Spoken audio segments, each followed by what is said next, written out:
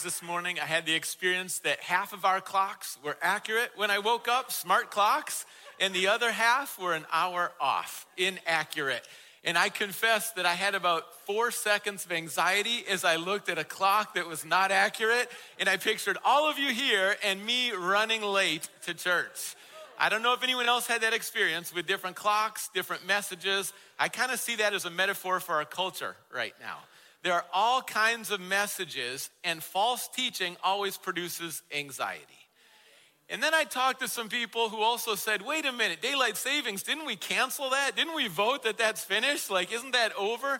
And today people are confused. What's canceled, what's not canceled, what's true, what's not true, and trying to sort through all of that. That's why it's so important that we gather together on the weekend. Because as we gather here, God recalibrates. His presence, the Holy Spirit, there's shifts in our lives that happen. Deep shifts in our thinking, in our perspective, God's power. We recalibrate with God's word. It's a rich time. I'm so glad we come together every Sunday to dive into God's word, to meet with God and what God does to align us with himself and with each other. And this is a series about being connected. God's Spirit and God's word connect us. And in this series, going through 1 Corinthians chapter 12 and then 1 Corinthians chapter 13. Today's focus is on being connected with full relationships. Who wants full relationships? Don't we settle for less than that all of the time? And what does it look like? How do you experience full relationships? That's the message today. 1 Corinthians chapter 12 on your phones, or if you brought a Bible, we're going to start in verse 25 as we dive into God's word, but more importantly, God's word dwells in us. Let's pray. Father God, we give you praise. We thank you today, God, for our health and strength and for our church family. We bless you and thank you for churches meeting not only across the sound, but across the nation today, God, to seek you and to praise you. And Father, our minds are on the Middle East. We pray for Israel. We pray for peace in Israel. God, we pray for leaders across the Middle East to listen to you and honor you. We pray for people across the Middle East to turn to you and come to know you. And God, we pray for leaders in our country to make wise decisions in the response.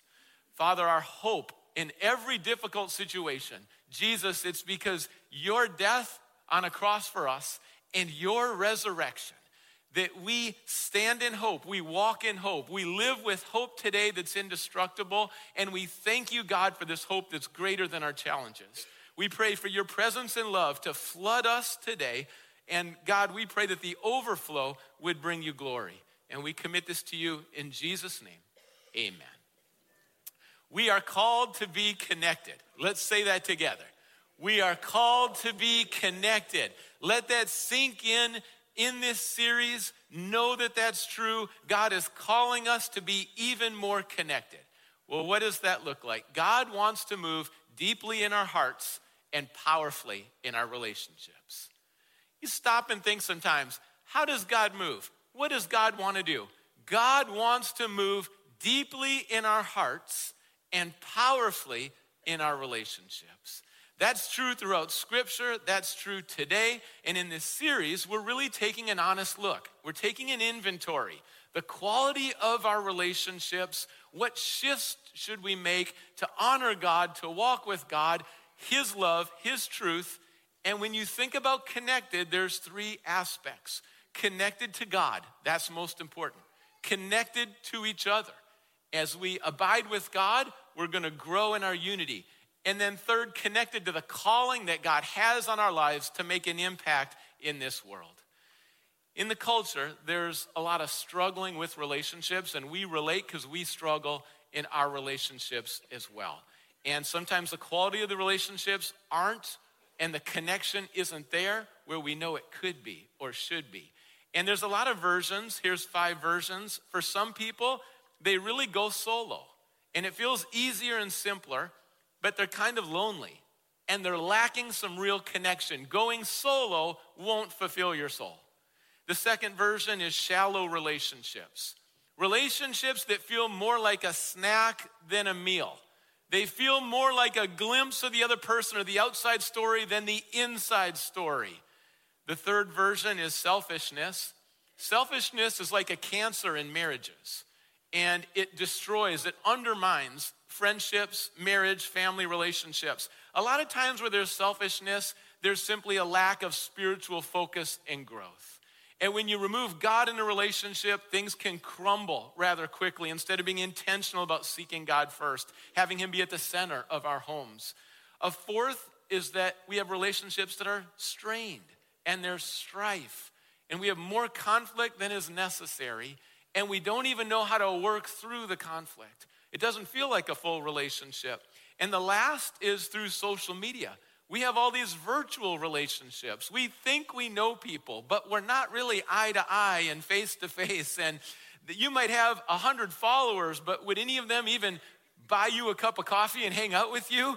These virtual relationships, and we're searching, we're starving for the relationships that God wants to strengthen. And in Christ, here's the good news. We are invited, first with God and with each other. We are encouraged. We are empowered. And this chapter is very direct, very specific, very practical, very helpful. Today we're going to look at two verses. The first verse is 1 Corinthians chapter 12 and verse 25. So that there should be no division in the body, but that its parts should have equal concern for each other. You could summarize that verse by saying, love one another. No more divisions, love one another. In 1 Corinthians chapter 1, we get a picture and the divisions in the church in Corinth. And some churches, local churches, have a lot of divisions. Some just don't have very many. And there's a real difference in connected. The Corinthians had divisions.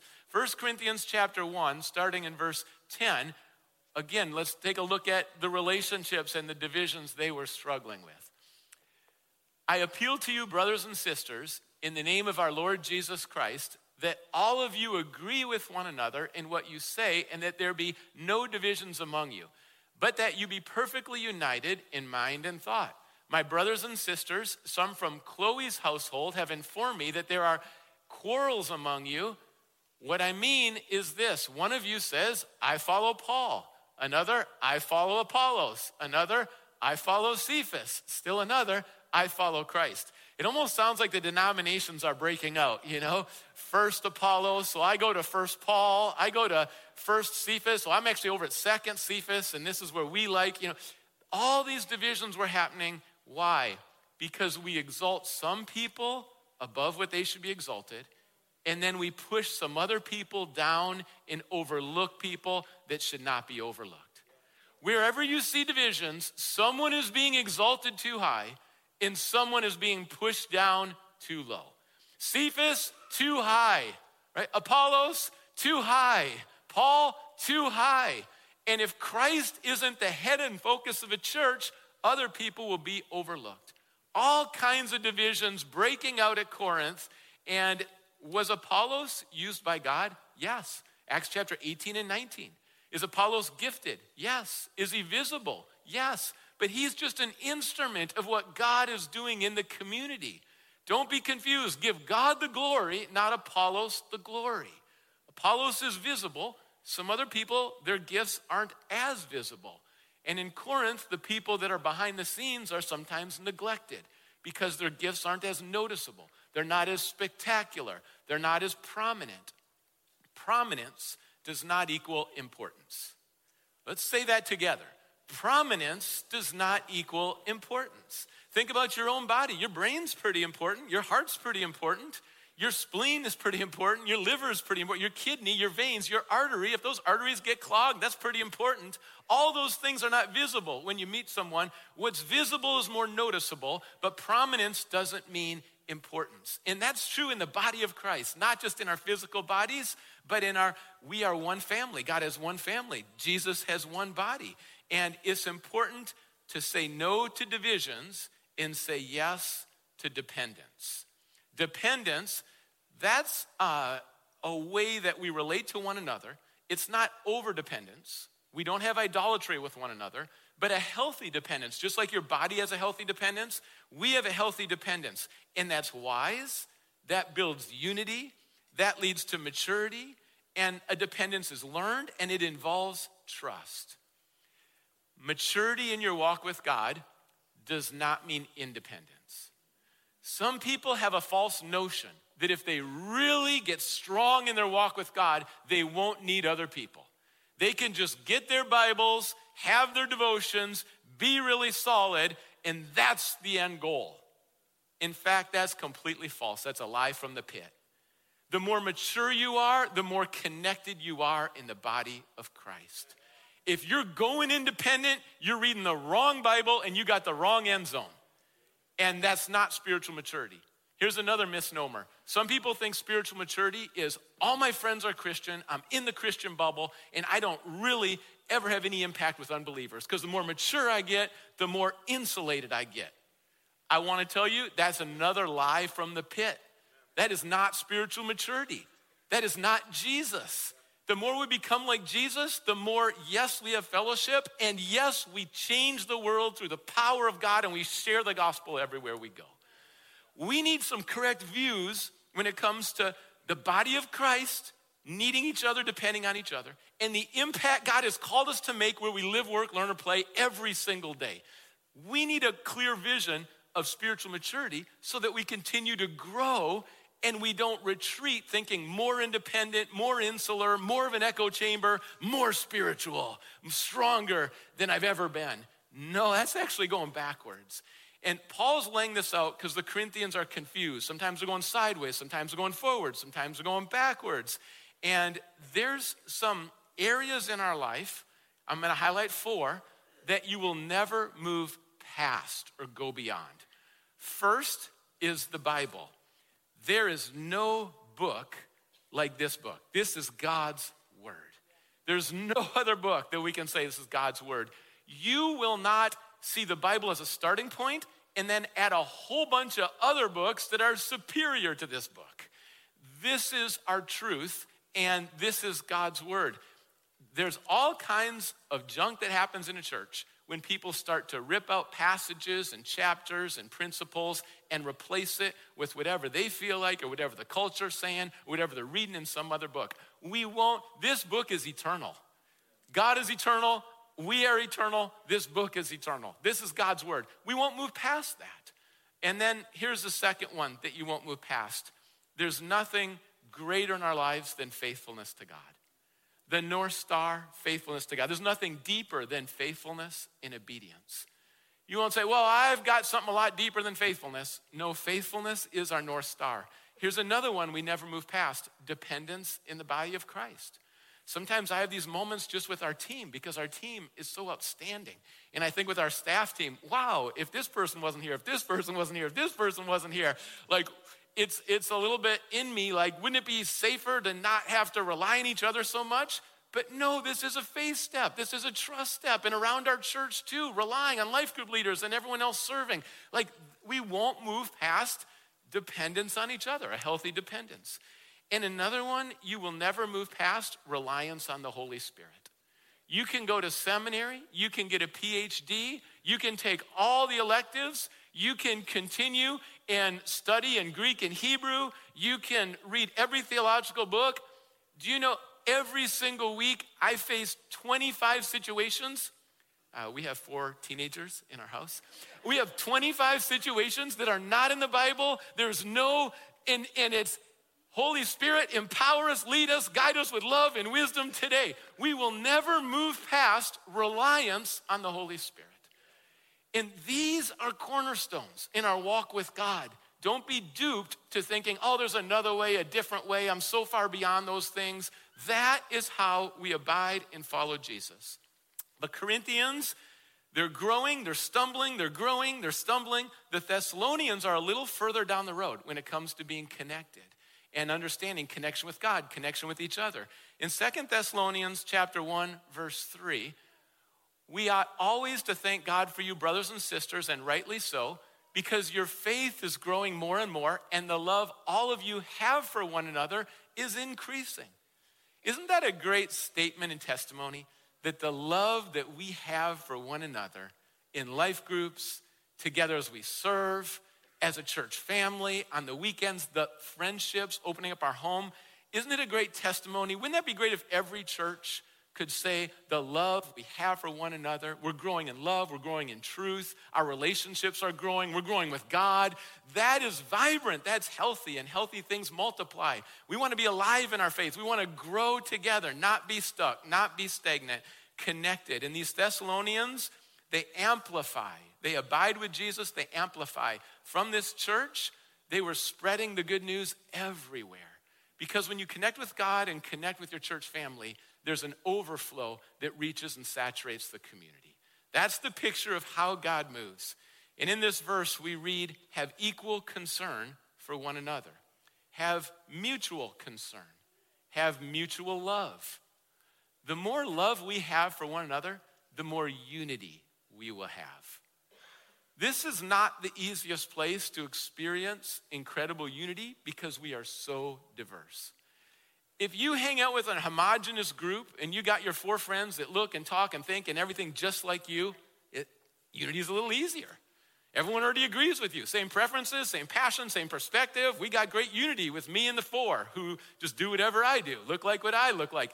When you have a church family that's this diverse on this many levels, love brings unity. And if we don't have love in our hearts, love in our friendships, open up our home, listen to each other, value each other, equality with each other, if we are not going down that road of love, then our unity won't be so strong.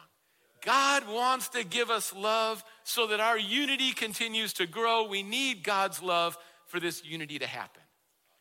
Paul wrestled with this in Corinth because as he was so vulnerable and transparent, he wrote 2 letters, 1st and 2nd Corinthians. There's probably a lost letter as well. In 2 Corinthians 6, maybe you can relate to this in your relationships at some moment. He says to the Corinthians, I open wide my heart to you, but you didn't open wide your heart to me. I open wide my heart to you, but your heart is restricted towards me. We don't know why the Corinthians had that response. It could be because Paul spoke some truth. Iron sharpens iron. Paul rebuked them. Love rebukes. Love brings accountability. Paul brought some of that.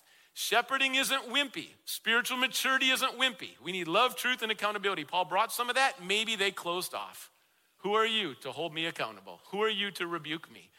Or there were false teachers that infiltrated, and with the false teaching, their hearts were hard again towards Paul. We don't know. But Paul's saying, I wanted to love you, and I came with an open heart, and your heart's more restricted. Have you had a relationship or have some now where you're bringing lots of love and the other person just isn't receiving and responding on the same way? That's a tough spot, isn't it? Part of you just wants to give up and run. Part of you wants to force the other person to love you the same way. But actually, what does it look like, as Paul does here, to continue to stay there, be patient, prayerful, and then continue to draw out the best in the other person? That's the approach Paul takes here. But really, he's calling for mutual love. As the Corinthians take communion, they run ahead. There's food, there's a meal. They grab as much as they can.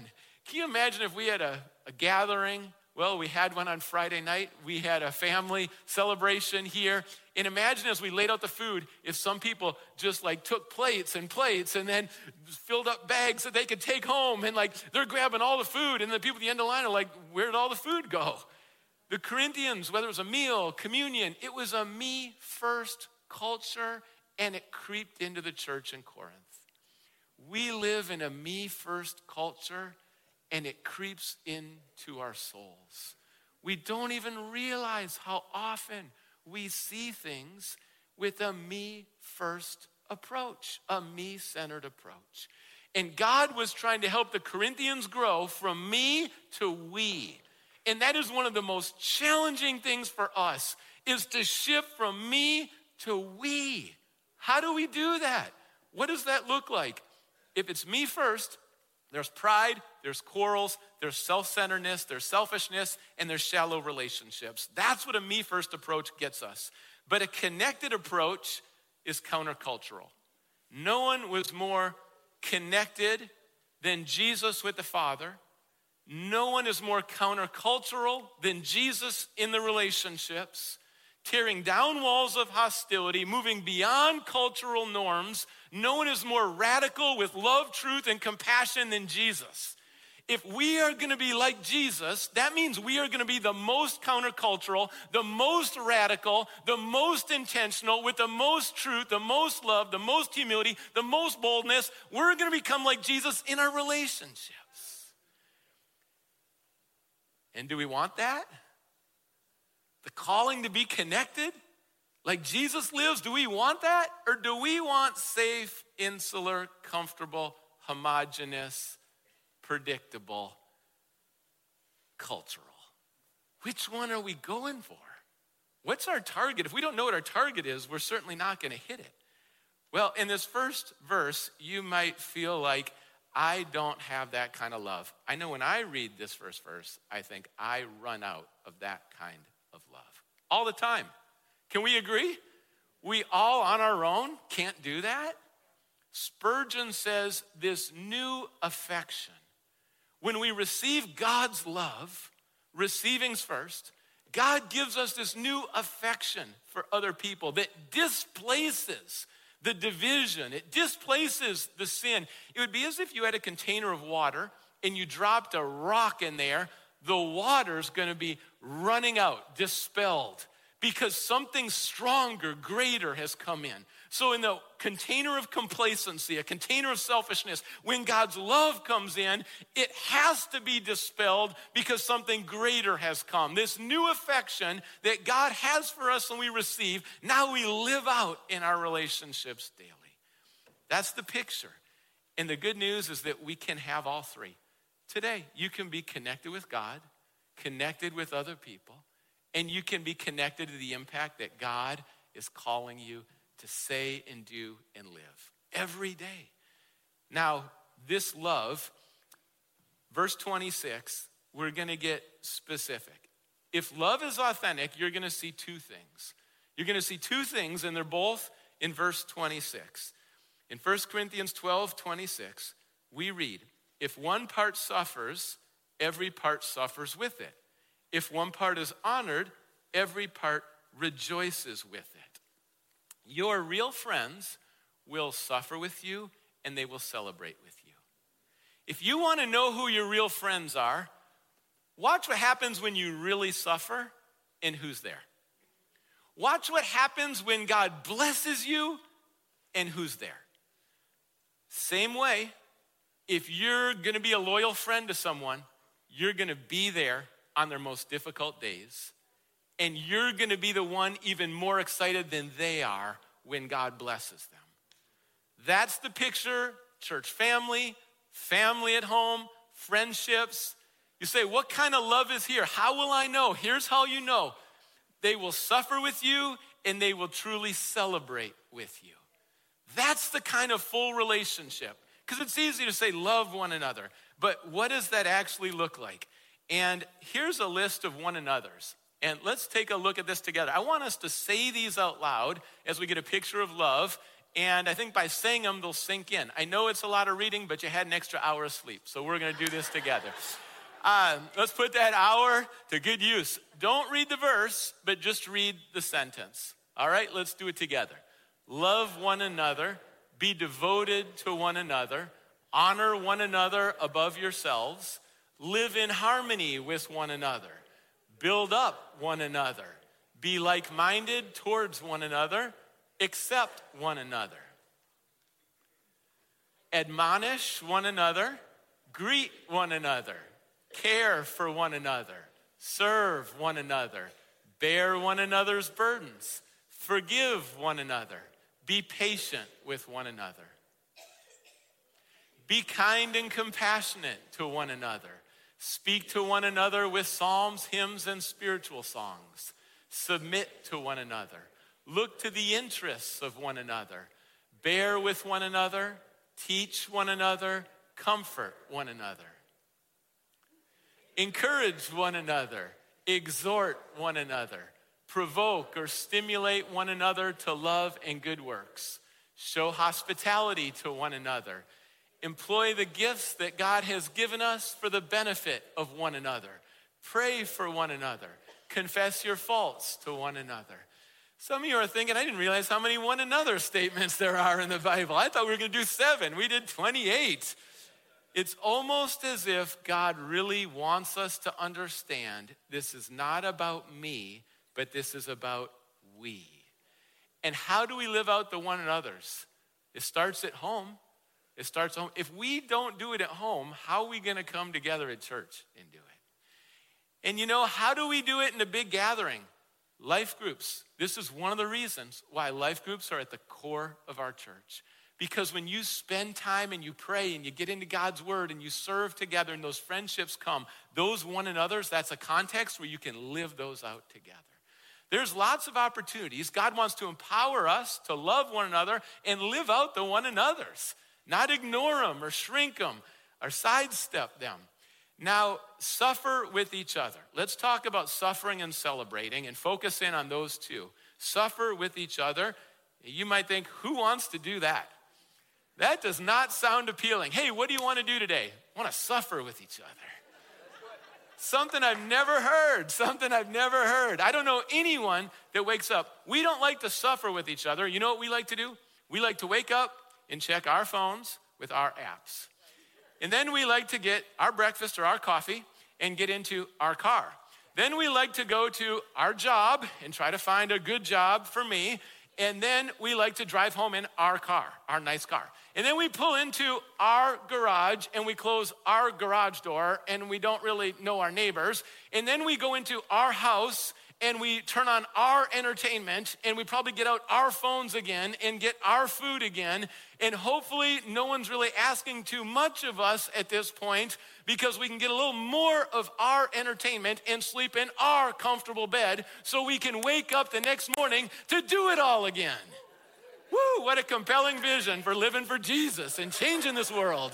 I tell you, it's good to live that way, isn't it? The patterns of this world are not aligned with Scripture. And you've got the world going this way, and you've got the Word going this way, and we're trying to figure out how come I'm going with the world and I'm just not experiencing God like I want to. You can't have the pattern of this world and the power of God's Word at the same time.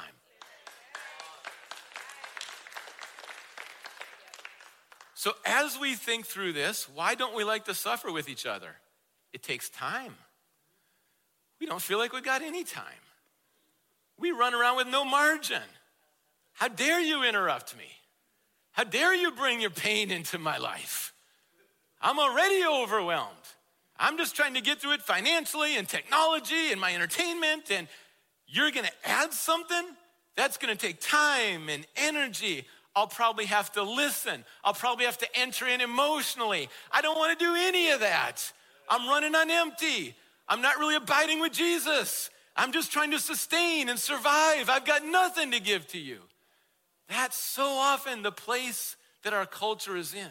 And yet God calls us to abide, to suffer with one another. If we're gonna suffer with one another, and in our church, I'm so glad all the ways we comfort, encourage, pray with one another. If we're gonna live this out, we've got to avoid some things. Avoid Proverbs 25:20. There's some traps in the Bible it says to avoid when you suffer with one another. Like one who takes away a garment on a cold day, don't do that.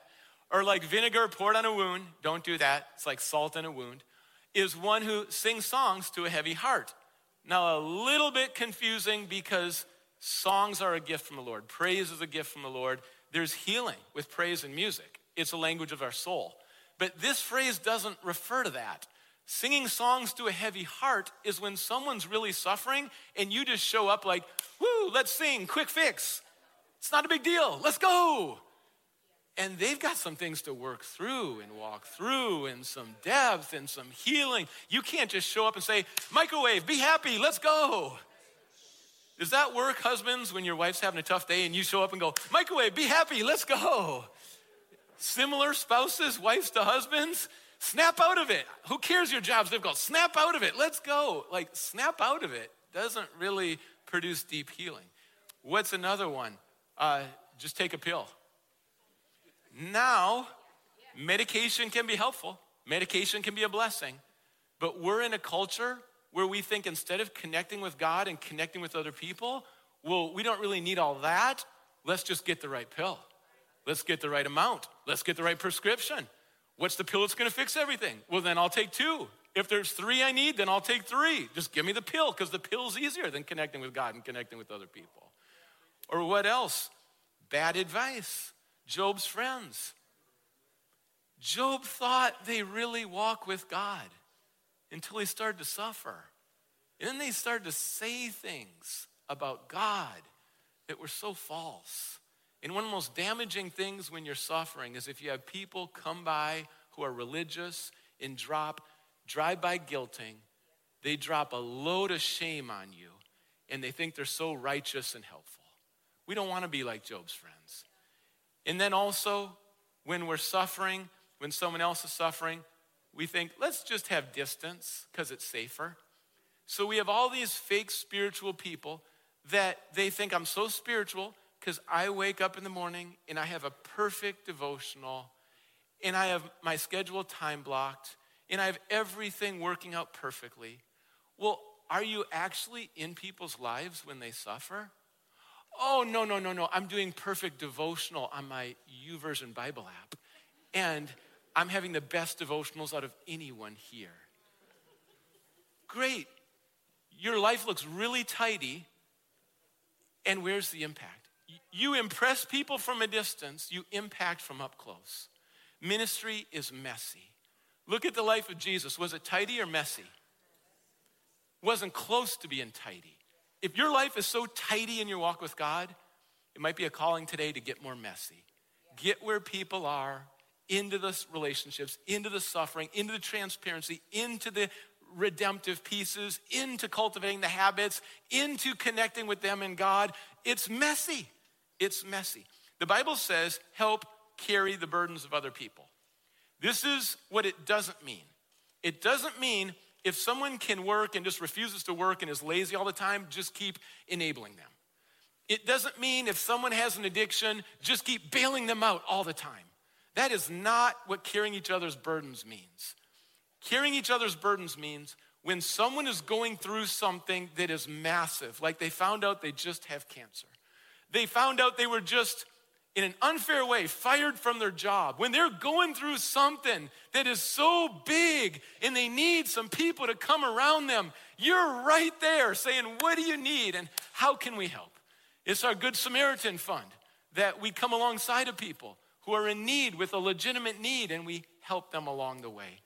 Help carry one another's burdens. What does that look like? Be there. Your presence is an incredible gift. Just be there. Listen. Weep with them.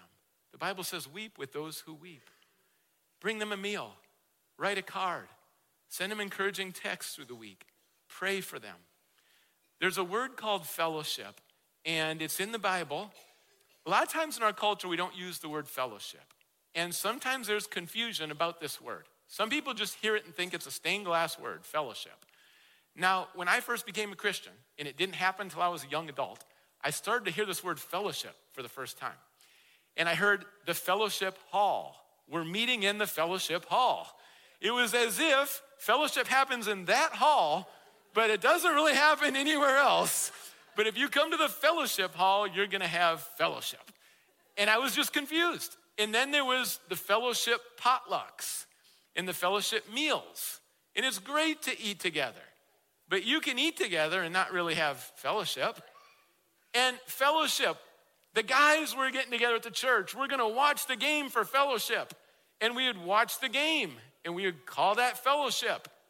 I'm not really sure that was fellowship. I think we're just watching the game. I watched the game before I came to know Christ. I watched the game with the guys at church. It was the same thing. We just watched the game. What is fellowship? Fellowship is far more than a place, a meal, or a game. Fellowship is koinonia, which means sharing, and it means participation.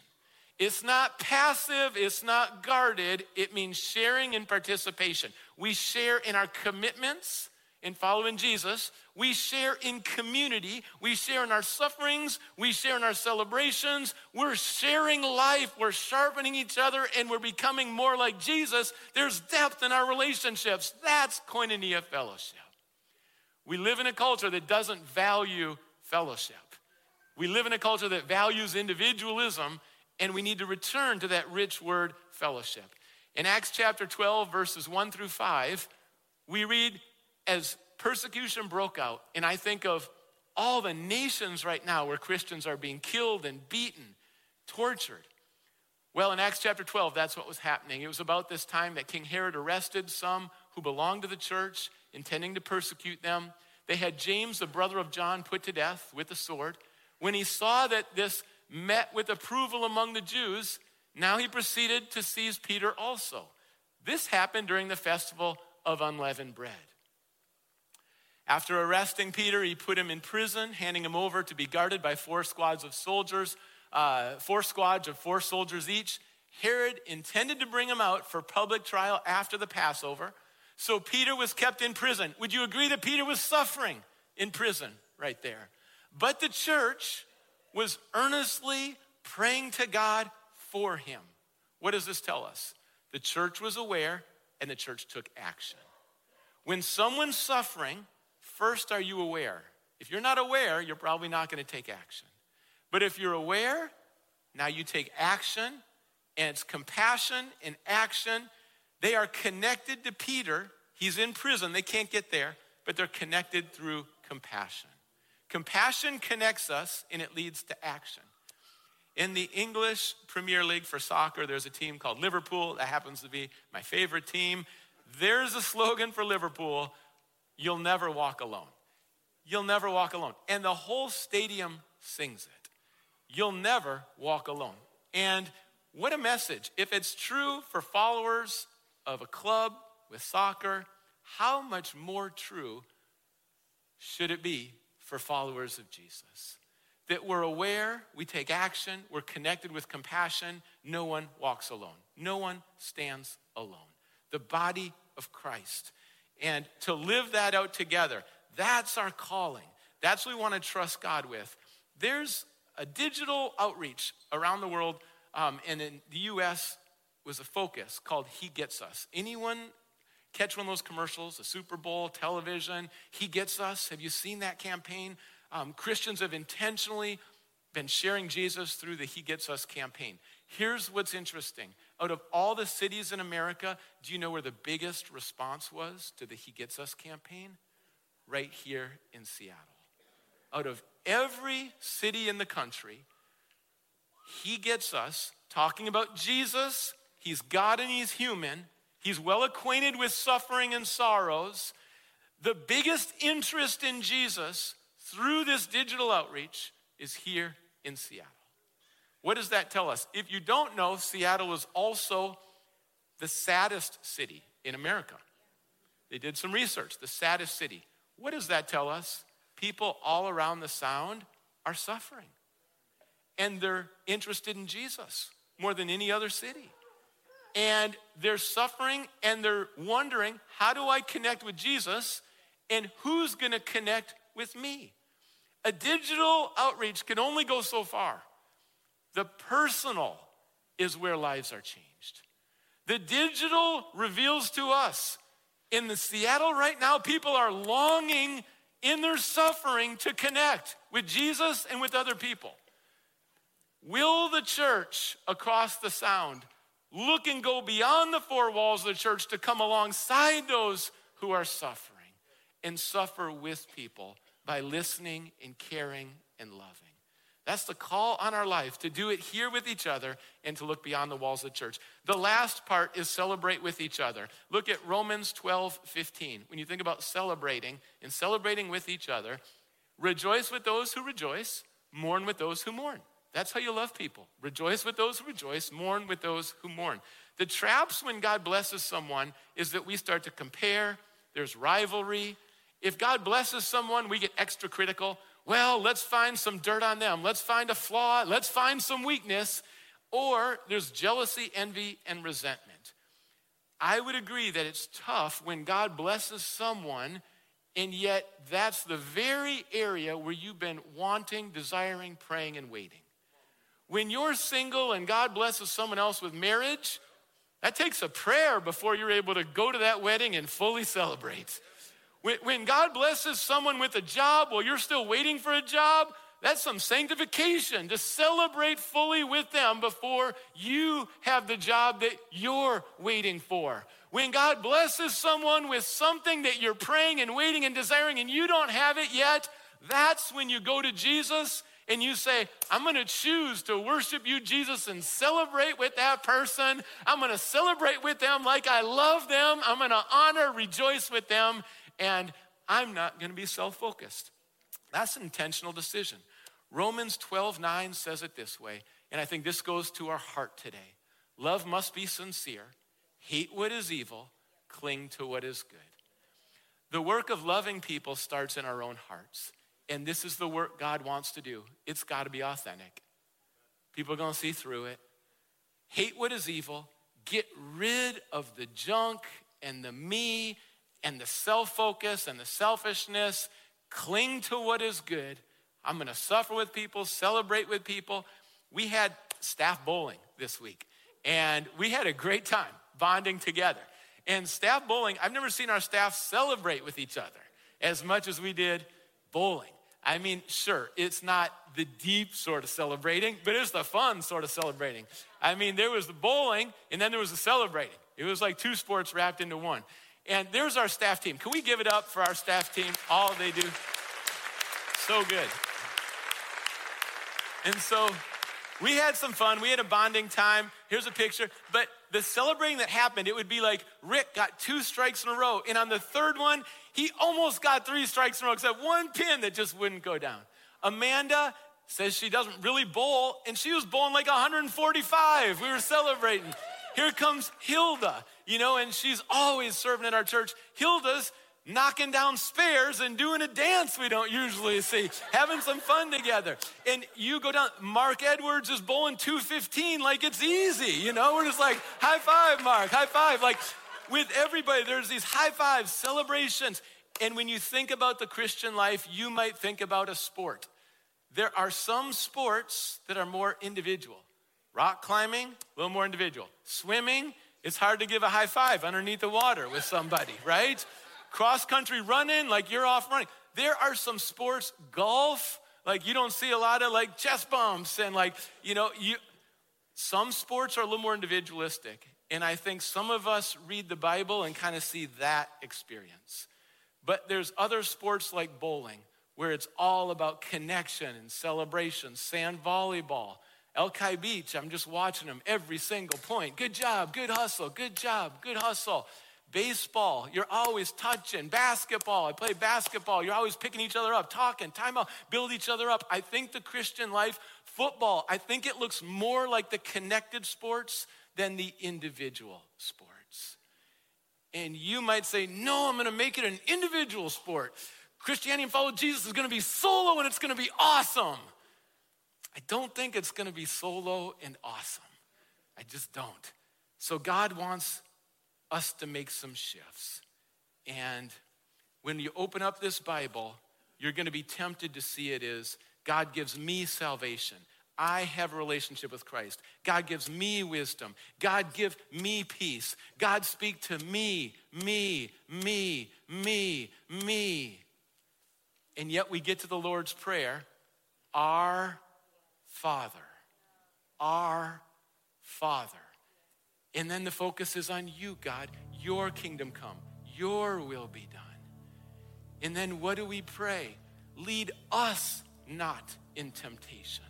Deliver us from evil so we can bring you glory.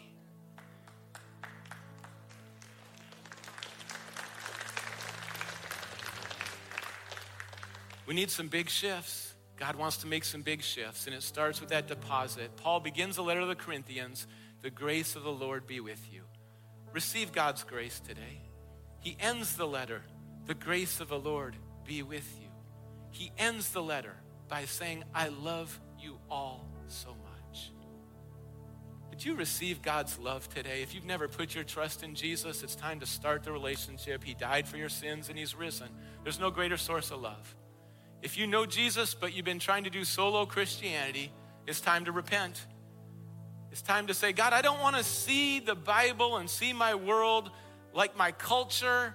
I want to see it, God, with your eyes and your heart. I want to see my family with your eyes and your heart. I want to see my church family, my life group with your eyes and your heart. The team I serve with here, God, with your eyes and your heart.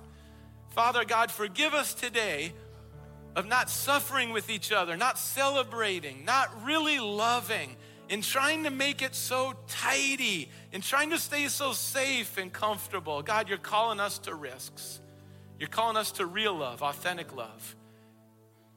And as we reflect and we're closing this service now, what is God really speaking to you today? A message on relationships. It's fitting we end with reflection. What is God speaking to you today? The receiving of his love?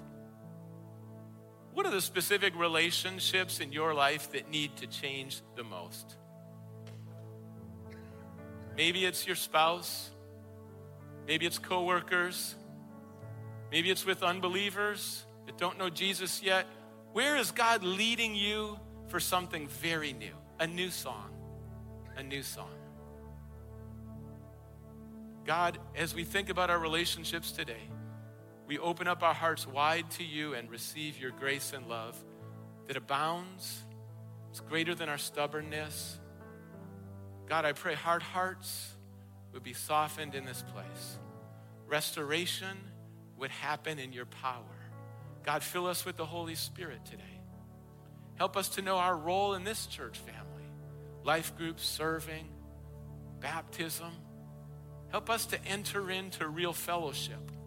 Not just be in the same room, not just have a meal, not just the same doctrinal statement, but real relationships. Lead and guide us, Jesus, as our good shepherd. Help us to experience full relationships with you, with each other. And we commit it to you in Jesus' name.